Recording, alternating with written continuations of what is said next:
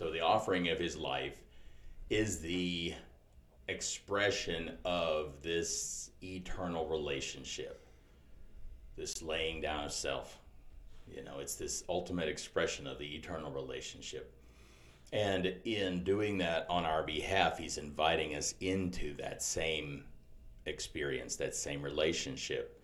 So then we join him. We become, if you think the seed that you plant and the seed that you harvest are genetically identical, Jesus is being multiplied through this act. This is an insane thing to suggest, because John has such a high Christology. He's saying this guy's God. And now he's saying y'all are just going to be just like him. Man, that's bonkers, right? Welcome, everyone, to the Faith Recovery Podcast. And we are seeking to recover from bad ideas about God and recover the true faith. We're going to start a series today on encountering Christ through Scripture. And lesson 1 is entitled, Let There Be Light.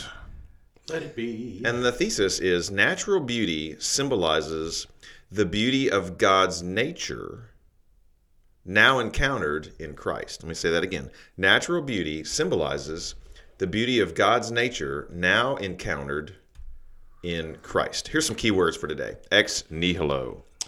That's Latin for out of nothing. It refers to the Christian concept of creation as the beginning of all things. Ex nihilo. Another key word for today, glory, which means intrinsic personal beauty and its rightful recognition. Next key word, incarnation. That refers in a Christian context to God's joining his own creation through human experience. God enters his own creation through human experience. That's incarnation. Another word for today, sovereign. A sovereign is a sole ruler with rights to act apart from any external consideration. Nathan, tell us about the highlights. Okay.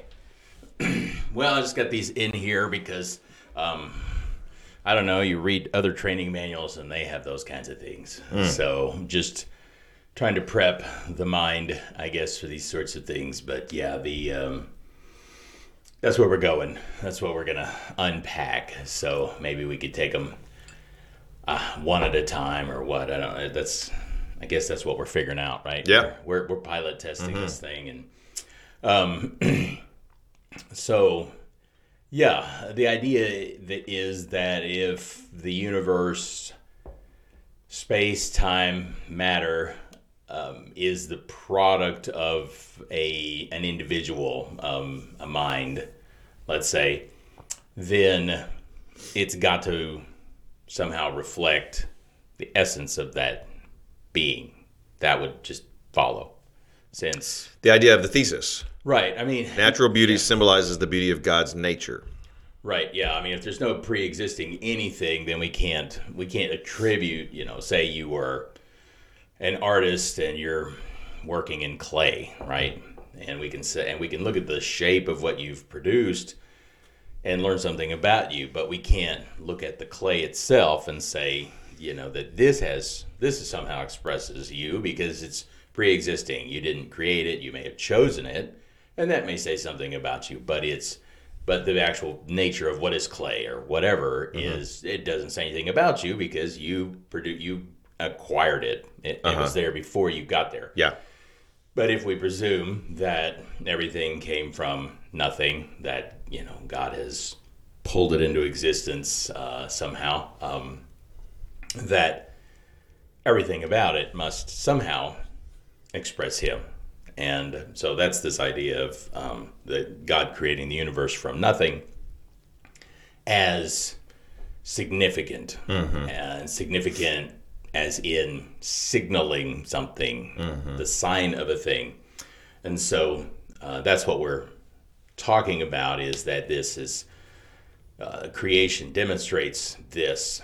Now, this lesson really comes out of, and most of these lessons that we're going to talk about, really, I guess, maybe we'll call this this series According to Scripture, since we've been beating up on the Bible a little bit, if maybe at least from one person's perspective, to show how while the gospel is the revelation, it is the word of God, it is rooted in Scripture, and that's an important point to make. So the gospel can live without Scripture. Paul, when he goes to Athens, he really appeals to creation, to pagan prophets and poets, to the nature of things, to reason. You can see he's doing all that. By the way, that presentation wasn't as successful as his other ones. Really had a very limited appeal, and you can see that really in post-Christian societies and very secular societies. It's a bit like pounding through concrete. We can begin with what's assumed, but it's not, at least it's harder for people to make that semantic jump. But in every other place in Acts that I'm aware of, that there is frequent and effective appeal to Scripture. So, the gospel can live without Scripture, but, it's kind of like Scripture is its home. It grew out of Scripture. So an appeal to Scripture, literacy in Scripture are all important to being able to understand it. I think it needs to be grounded in Scripture. Our problem is that while the gospel speaks for itself, we tend to want to manipulate it in some way. In a perfect world, the gospel would always proclaim who God is to us. Just a simple story of Jesus' death, burial, resurrection, we would get it. But because human forces are there trying to twist and manipulate it, it's good to have this pre-existing referent to compare it to. It just keeps us from going off the rails. I mean, it's an alien message. It's very difficult sometimes for us to even digest in this world. And so giving it this kind of substrate allows us to maybe digest it, but also retain it in a way that we aren't going to twist it or pervert it, which is the common tendency that we have. And not just the brief creedal expressions of the gospel in the New Testament, but actually the whole Bible. Right. Once you come to see the whole Bible as preaching the gospel, right, and revealing the gospel and preparing for the gospel, then you can actually look to the whole of Scripture, the whole story of Scripture, to understand the gospel and to, as you said, keep us on the rails. Right, yeah. I mean, for instance, the gospel, baked into the gospel is a paradox. And that paradox, and we've talked about this, I think, in prior episodes, but that paradox is that God has a seething anger towards sin. That there's this judgment, there's a violence there, that this salvation is engineered by God, and it's engineered to be violent. You look at the cross and you think, man, that's terrible what humans did, right? But in Isaiah 53, it says that God was pleased to put him to grief. That God's the one who executed Jesus, crucified Jesus, if you will. And so we can't absolve God of that heinous act in history from our perspective, that yes, it was other people that did it, but it was also God. And for a lot of us, because we're small and limited and we see inconsistencies or incompatibilities based on our own experience, our own limited range, whereas for God, it's both and. And so I think that's why in the Old Testament you get things like in Genesis 50 when Joseph's brothers come to him and they say, hey, don't kill us, we didn't mean it, or whatever. And Joseph's like, don't be afraid. You intended it for evil and God intended it for good. It's not that God allowed it for good. God planned it. He executed it through the evil that these brothers committed. And that's the sovereignty of God. So both and. One of our key words for today was sovereign. Yeah. All right, so we're working through our highlights. God created the universe from nothing. That's a highlight.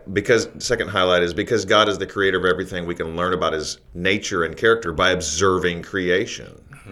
Third highlight, people were made to translate the physical beauty of creation back into the moral beauty of God. Right. That is his glory. but we haven't done a good job of revealing God's glory. In fact, we've fallen short of it. Let me repeat that. People were made to translate the physical beauty of creation back into the moral beauty of God. We're supposed to interpret the physical beauty of creation and see in it the moral beauty of God. And yet we haven't done a good job of that. The fourth highlight, in Jesus Christ, God entered his creation to reveal his glory as a human being so we could fulfill our purpose of becoming like him. So God went and did as a human what we were meant to do as humans. That's the fourth highlight. Sure. Yeah. All right. Now we're going to move to this sort of illustration. The universe is expanding. That means at one point in the distant past, it started from an infinitesimal point. Within a trillionth of a second, the universe expanded into existence. Since the only natural laws we're aware of dictate phenomena within the universe, they couldn't have accounted for the beginning of the reality we inhabit. Nature must have a supernatural origin. John Clauser, Anton Zeilinger, and Elaine Aspect were awarded the 2022 Nobel Prize for Physics. Together, their experiments seem to have proven that the universe isn't locally real. Through studies on quantum entanglement, they've demonstrated that consciousness seemingly plays a role in the operating of the universe. On what consciousness did the universe run before humans arrived on the scene? Say what? Yeah, right? Yeah, so these are really two truths about the universe, seeming truths that one, the universe is expanding. Because it's expanding, it seems that if you run it backwards, so the way we know it's expanding, the Doppler effect, if we look in one direction, light is blue, that means the wavelengths are shortening, that means they're moving toward us. If we look in another direction, they're red, which means that they're widening and moving away from us, which means that we're in the midst of a universe that's expanding. If we run that backward, you get down to nothing eventually, because space and time are one thing. And so, as you know, you can't say, well, it took X amount of years for this to happen, because there were no years, there was no time. Everything, matter, space, time, they're all bundled together. Where there is matter, there has to be space. Where there is space, there is time. So before the universe there was nothing. We know that, at least nothing that we can conceive of or are familiar with. And there are a lot of theories about it. People, string theory, multiverse, everything's multiverse now. If you look in, fiction, there's really no basis for the multiverse except that that must be it, because we don't know. Right. Is that just an alternative to God created the heavens and the earth? Right. Yeah. So when I say supernatural origin, I think it's fair to say that in the sense that nature as we understand it, even if you believe in a multiverse or whatever, that I'm saying something that is beyond our the understanding. Natural laws. Yeah, something that is beyond. So if you're saying this as a matter of fact, right. As a matter of scientific observation, the origin of the universe is supernatural. Right. Because it came out of nothing, and we don't understand that. That's beyond our understanding of what is natural. Yeah. Okay, so. And then the other has to do with quantum. So in the very small, if we, that's a very large picture, but in very, subatomic level, particles that, maybe we were never meant to observe, but once we do, then we realize, hey, wait, there's a glitch in the matrix. Things do not follow the same rules once we get down into this subatomic level. And it may simply be that everything at the subatomic level is is natively unobserved. Maybe the only reason that things in the, atomic level and beyond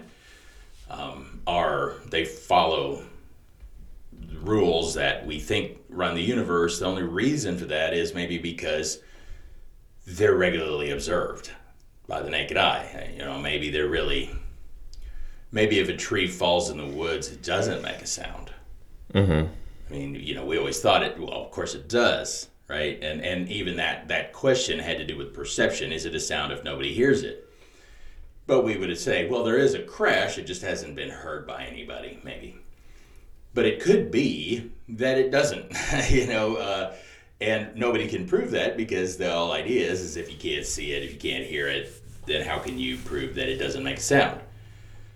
Now, we've always assumed that that was true because we thought, well, sound is just a function of things that are happening when we're absent, and we happen to encounter things that are going on when we aren't observing them. And maybe that's true, but it's only a maybe now, because we've discovered that certain particles only exist when we're looking at them, or at least they only behave as particles.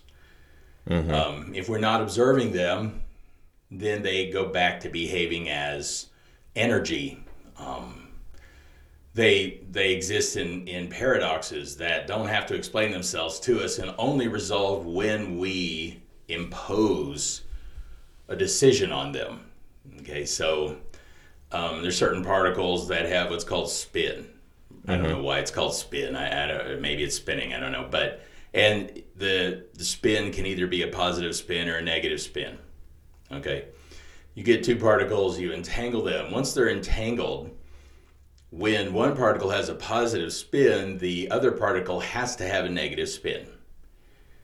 That's essential. That's true. That there's no way to defy that. Now, here's what happens: is that neither of them has an essential polarity. They're both positive and negative until one is measured. Once one is measured, once we impose and we say, hey, this is positive, the other one has to be negative. And it doesn't matter where in the universe that other particle is. So that particle can be anywhere in the universe. Once we've acknowledged that's positive, the other one has to be negative regardless of where it is. And so there were several questions as to what mediating factors might cause this effect. What these Nobel laureates have established through a series of 4 separate experiments, each one building on the previous, is that there are no mitigating factors. There's nothing that, there's not some sort of secret field that they're connected through. There's not some sort of line of sight effect. There's nothing. It is purely when we're aware of it, it changes behavior, and the other one changes as well. So I could go on and on about that, but all that to say is that it appears that the universe is that one force in the universe is consciousness. Yeah. Our consciousness, or consciousness, right? It's conscious of us being conscious of it. Well, I don't know if it's conscious, but it is being affected by consciousness. It's affected by consciousness. Yeah. So I think it's like you're saying the universe performs for us. Well, or for somebody or whatever. Yeah, it seems to be. And then down below that certain level, I mean, before we could measure quantum effects, all this stuff was just moving on, doing its thing. And yet, we're building, obviously atomic particles are dependent on subatomic, and so all reality, the basis of reality, if we break everything down to quarks and bosons and, all this other stuff, and we say, well, this is the basis of matter, okay? And it doesn't obey the laws of the universe, that it has a whole different set of rules, but one of those is they're watching. One of those is to behave as we expect them to when we expect them to. And that seems, and nobody can answer that, and maybe it's just a God of the gaps thing, and someday somebody will discover that there's something we haven't looked at. But these experiments seem to suggest that that's not going to happen. That the universe isn't locally real, meaning it's not dependent on proximity. Okay? That's not local. Nor is it real in the sense that it doesn't continue without our observation. Yeah. So when they say, and I'm not taking this from a Christian source, this is just from a secular news agency, and I'm going to have to find who it is. I'm looking for there was a guy who wrote an article, his name is Chalmers or something, and he is like this super scientist, super brilliant dude. And he wrote, he's been doing definitive work on consciousness. What is it? Neuroscans, other things, we can So if you're looking at the color brown, we can scan your brain. We can know you're looking at brown. But what we can't find is that part of your brain that says, I'm looking at brown. That's your consciousness, right? And we can't, neuroscience, psychology, we can't narrow down what is consciousness. And finally, this guy gave up. He just said, this consciousness is an essential force in the universe. We don't know what gravity is, but it's critical to the functioning of the universe. And he's saying that that they're the same. That there's that it is one of the what is it called? Oh, come on! I have to remember this and take it back out or whatever, right? What are they called? They're they're givens, they're forces in the universe. So you have gravity, you have strong force, weak force. That these are constants. That's the word.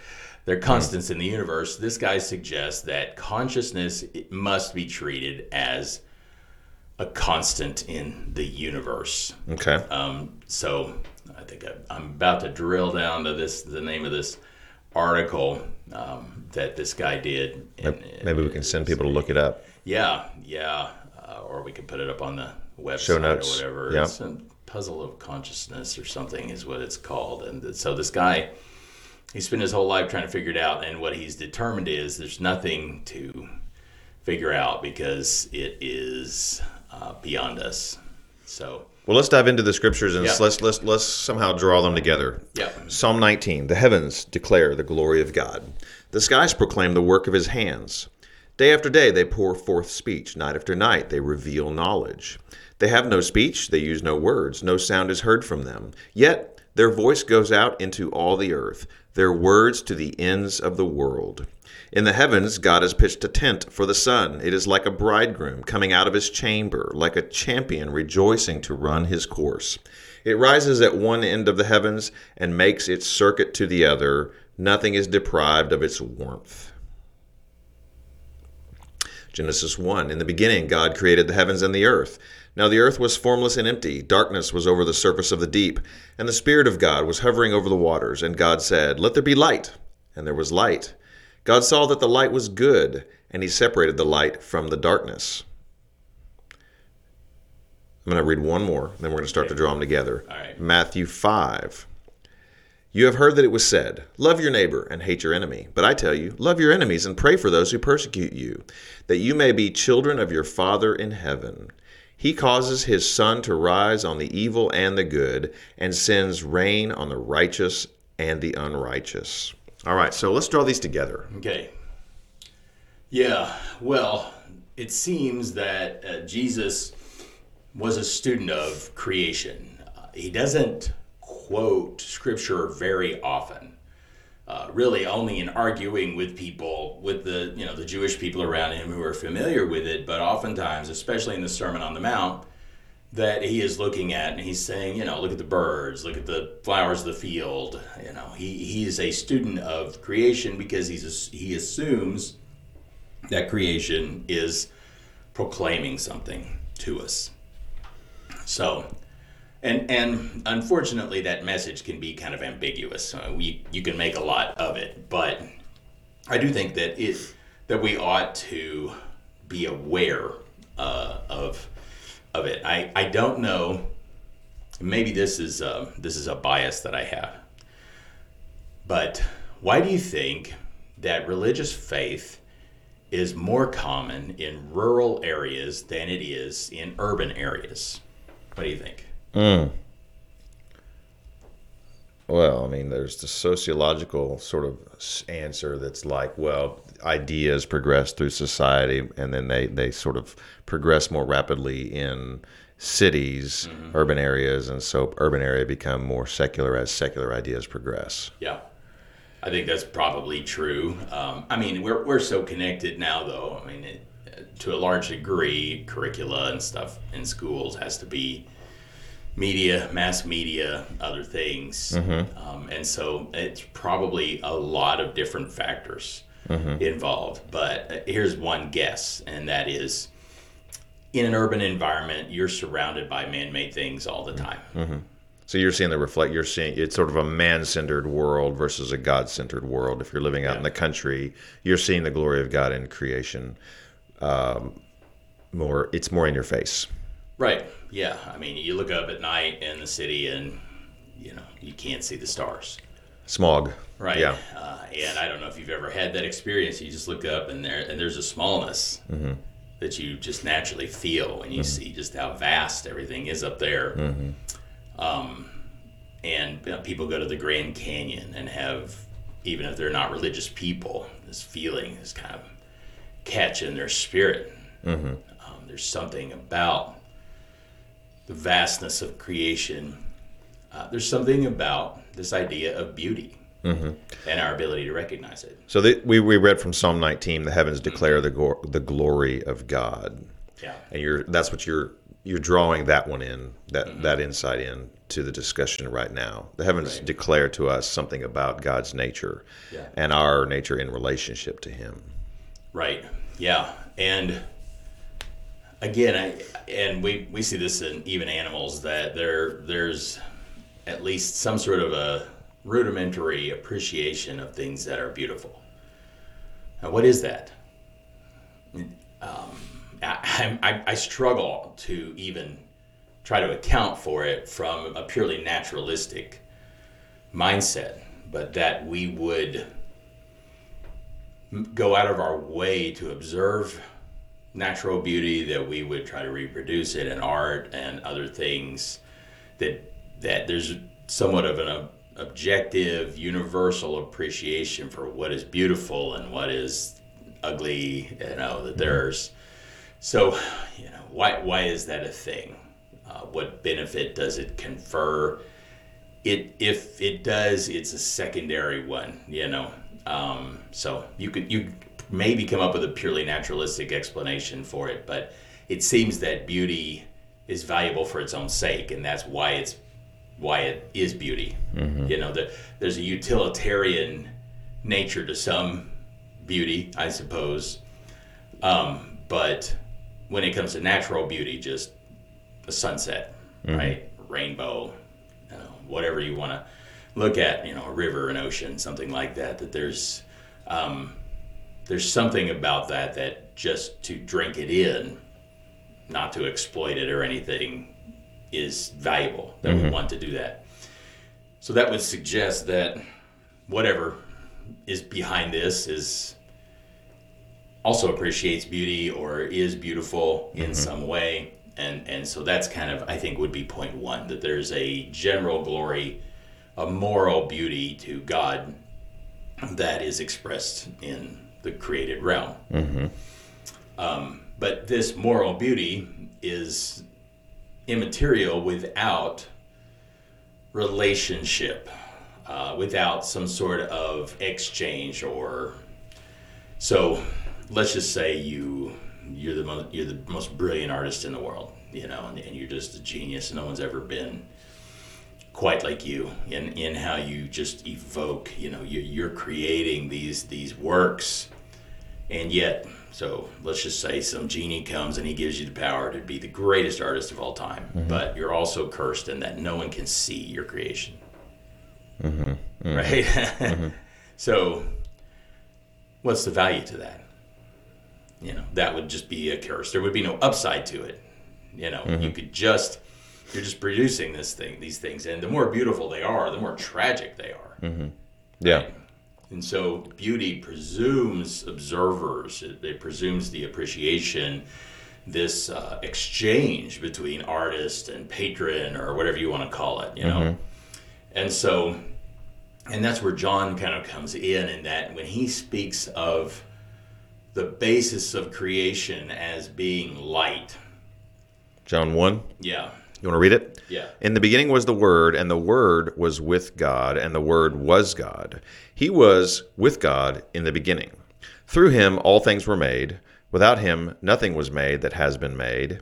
In him was life, and that life was the light of all mankind. The Word became flesh and made his dwelling among us. We have seen his glory, the glory of the one and only Son, who came from the Father, full of grace and truth. Yeah. So John is taking, and we could spend multiple episodes on just this passage. I mean, it's so multi-layered, and John is using somebody else's ideas here. I want us to get that. So when I was in college, I had a Western Civ professor who, like pretty much all of my professors in my freshman year, thought it was his job to dismantle Christian faith in the students. That's fine. Take your best shot. But his contention was that John plagiarized a guy named Heraclitus. Mm-hmm. Right? Heraclitus was a 6th century BC pre-Socratic philosopher. We don't know much about it. Not much of his stuff survived. We just have fragments that are directly from him. Most of what we know about him is Aristotle kind of in kind of an absentia debate with him, as he's saying Heraclitus got it wrong here, and obviously this guy wasn't clear thinking because his grammar is terrible and his writing is unclear, which really says more negative things about Aristotle than it did about Heraclitus, because Heraclitus wrote what he wrote with this intentional ambiguity, because he's inviting his readers, his hearers, to engage with a mystery, to solve a puzzle. And his contention is that all of our experience, our lived experience, is teaching us something, that there's a wisdom message written in our experience of nature. So he would say something like, and it's been misquoted to say a man never steps in the same river twice, right? But the way it's said, the way in I don't remember the specific in the Greek, but he's just saying that the same man doesn't step in the same river twice. Essentially, he's saying that the man is different and the river is different every time they encounter one another. Even as the river is shifting and moving, the man is in constant flux and change. And so he's taking something that's obvious, but then he's trying to apply that to a message on how to live, how to think about the universe, how to get in sync with the way things are. Now, that message of the universe he called the Word, right? The Logos. And so John grabs Heraclitus's ideas. By the way, he's writing and he's ministering in Heraclitus's hometown. Heraclitus was from Miletus, which is right outside of Ephesus. So John, all of his stuff is written to people in Asia Minor, to Christians in Asia Minor. So these are people who have Heraclitus as a part of their thought life, okay? And John even uses Heraclitus's devices, his turning of a phrase around a single word. There's so many different ways that Heraclitus would build meaning into the very structure of what he was saying, okay? And so when John takes this idea of the Word, but then he's saying, this isn't just some random message. You can't have a message without somebody who's speaking it, and that's where Heraclitus didn't really have a very firm theology, right? He's a philosopher, not a theologian. So he's just saying, here's how you find out how to live. Observe nature. Right. Now, John would say, yes, that's true, but who's speaking this message? Where does this message come from? This message that's in nature. Right. And so John is acknowledging, yeah, Heraclitus, you're right, but this message is a person. It comes from a person. And so in the beginning was the Word, yes. And the Word was God. And, and the Word was with God and the Word was God. So there's this, he's saying that at the basis of reality is this, not only this message, but the speaker of the message. And that message then he brings into the Hebrew, because Heraclitus believed there was no beginning to the universe. He thought it was a continuous circle. And now John begins to use the Hebrew milieu and grab, he starts with the Hebrew in the beginning, and then he takes the pagan was the Word. Right? Yeah. Because Heraclitus would have said there's no beginning, but he begins with in the beginning. Right. And then he says was the Word. Right. And so now he's saying, he's bringing these two ideas into one, this Jew and Gentile idea, and he's saying this is a cohesive whole. And that it is that this Word became flesh and dwelt among us. Okay? And so what I was saying about art having to have an observer, that they're at the basis of reality, I think what John would tell us is that at the basis of reality isn't just an artistic genius, but a relationship. Because without an observer, just like we said with, the universe runs on consciousness. Without an observer, without somebody who is actually appreciating what was created, then why create? Does it even matter? And so there is this community, this ancient community, and then at the basis of this community is this moral beauty that is glory. So when he says the Word became flesh and made his dwelling among us, so in the beginning is this community, and this community has fellowship. They are in union, they commune together. And when we look at creation, what we see is the product of this ancient union. Okay? The heavens are telling the glory of God. Right. But God as a community, right? The Word was with God and the Word was God. So God, not God as just some solitary genius who wants us to be impressed, but God who is already impressed, God who already has all the audience he needs, right? God who is simply pouring out and accepting again and pouring out and accepting again within the Trinity, right? And so how can that relationship, if the beauty of creation is the product of relationship, how can we fully appreciate it when we are alienated from the Creator? Right? And that's really what happened at the beginning, that there's this alienation that happens, that we decided not to participate in the basis of this eternal relationship, which was faith, or was just this implicit trust, right?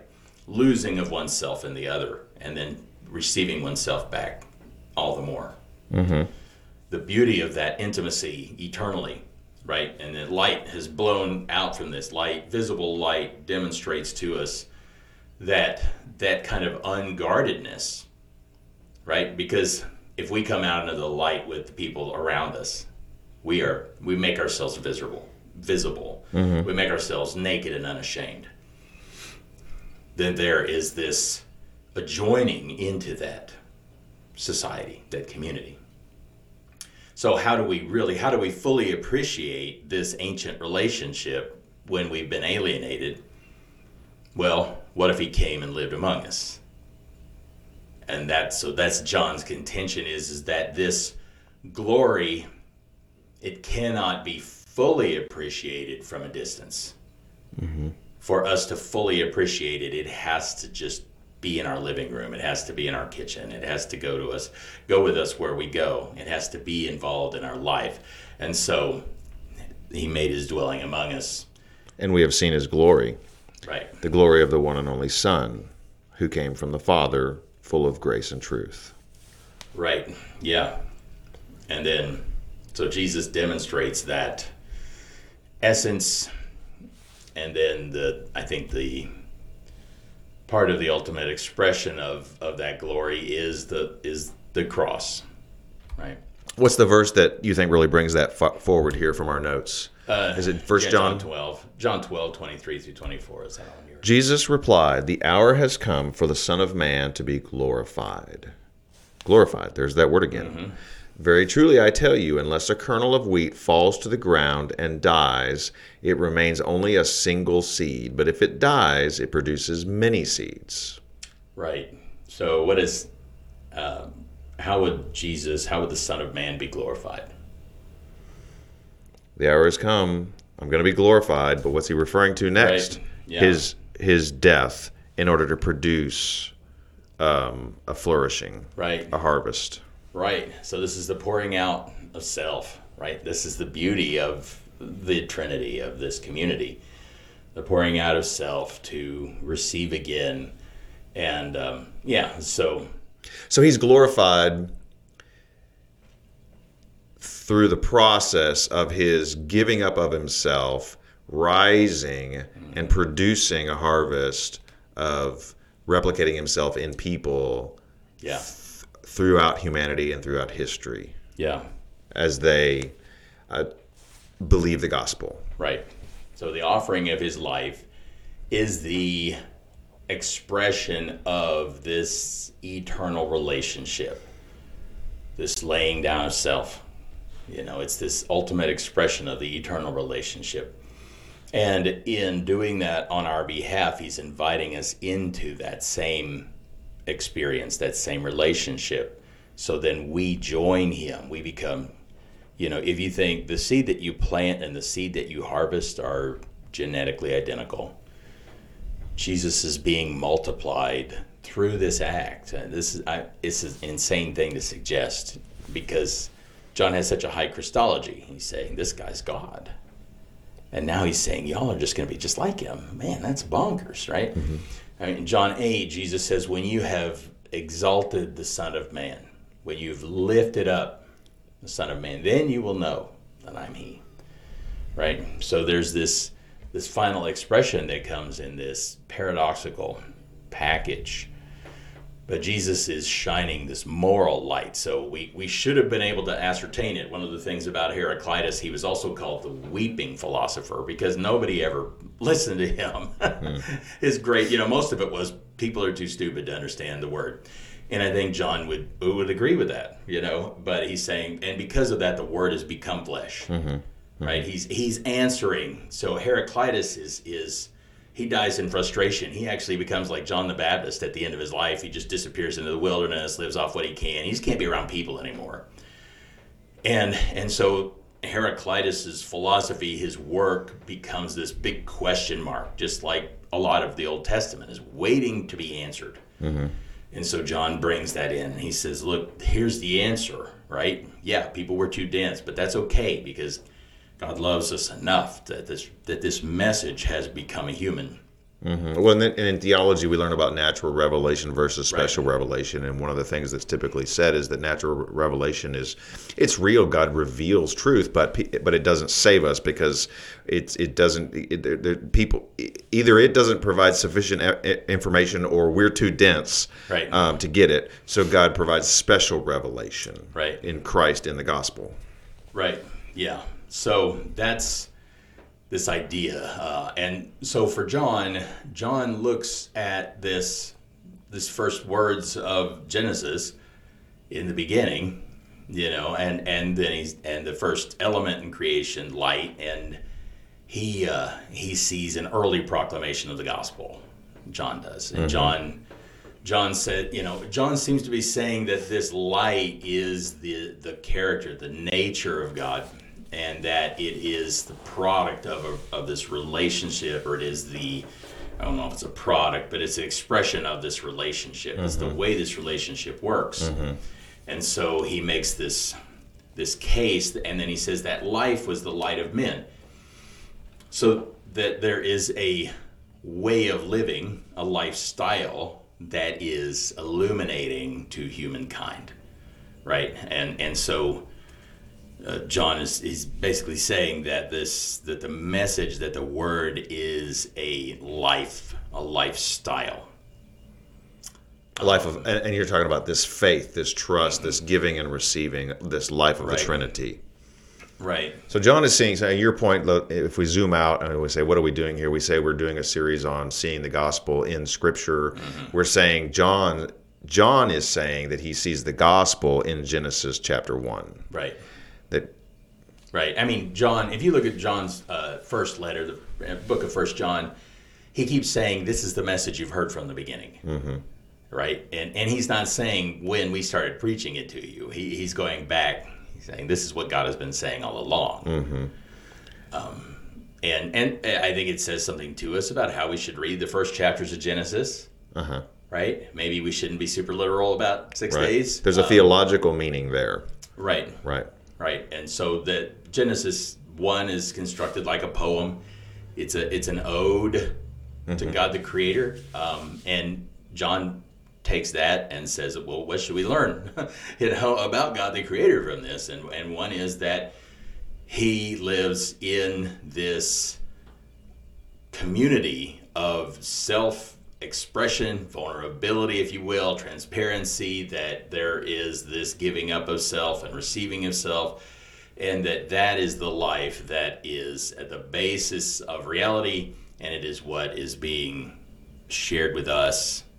So what natural light does in the world, it exposes, it nourishes, it warms. So the personality of Christ and the environment that is God, it participates in all of these things in a relational context, and that we have to participate in it as well as we look to him. So he becomes this rising sun in the cross, and so we look up and we see light. Yeah. That reminds me of one of these other passages, 2 Corinthians, the light of the gospel of the glory of God in the face of Christ. You were just seeming to refer to that. Yeah. 2 Corinthians chapter 4, we'll close with this. The God of this age, Paul writes, the God of this age has blinded the minds of unbelievers so that they cannot see the light of the gospel that displays the glory of Christ, who is the image of God. For what we preach is not ourselves, but Jesus Christ as Lord, and ourselves as your servants for Jesus' sake. For God, who said, quote, let light shine out of darkness, end quote, made his light shine in our hearts to give us the light of the knowledge of God's glory displayed in the face of Christ. Amen. That sort of brings it home, doesn't it? Oh, yeah. All right, everybody. Thanks for your time. If you have questions, email us to discussion@faithrecoverypodcast.com.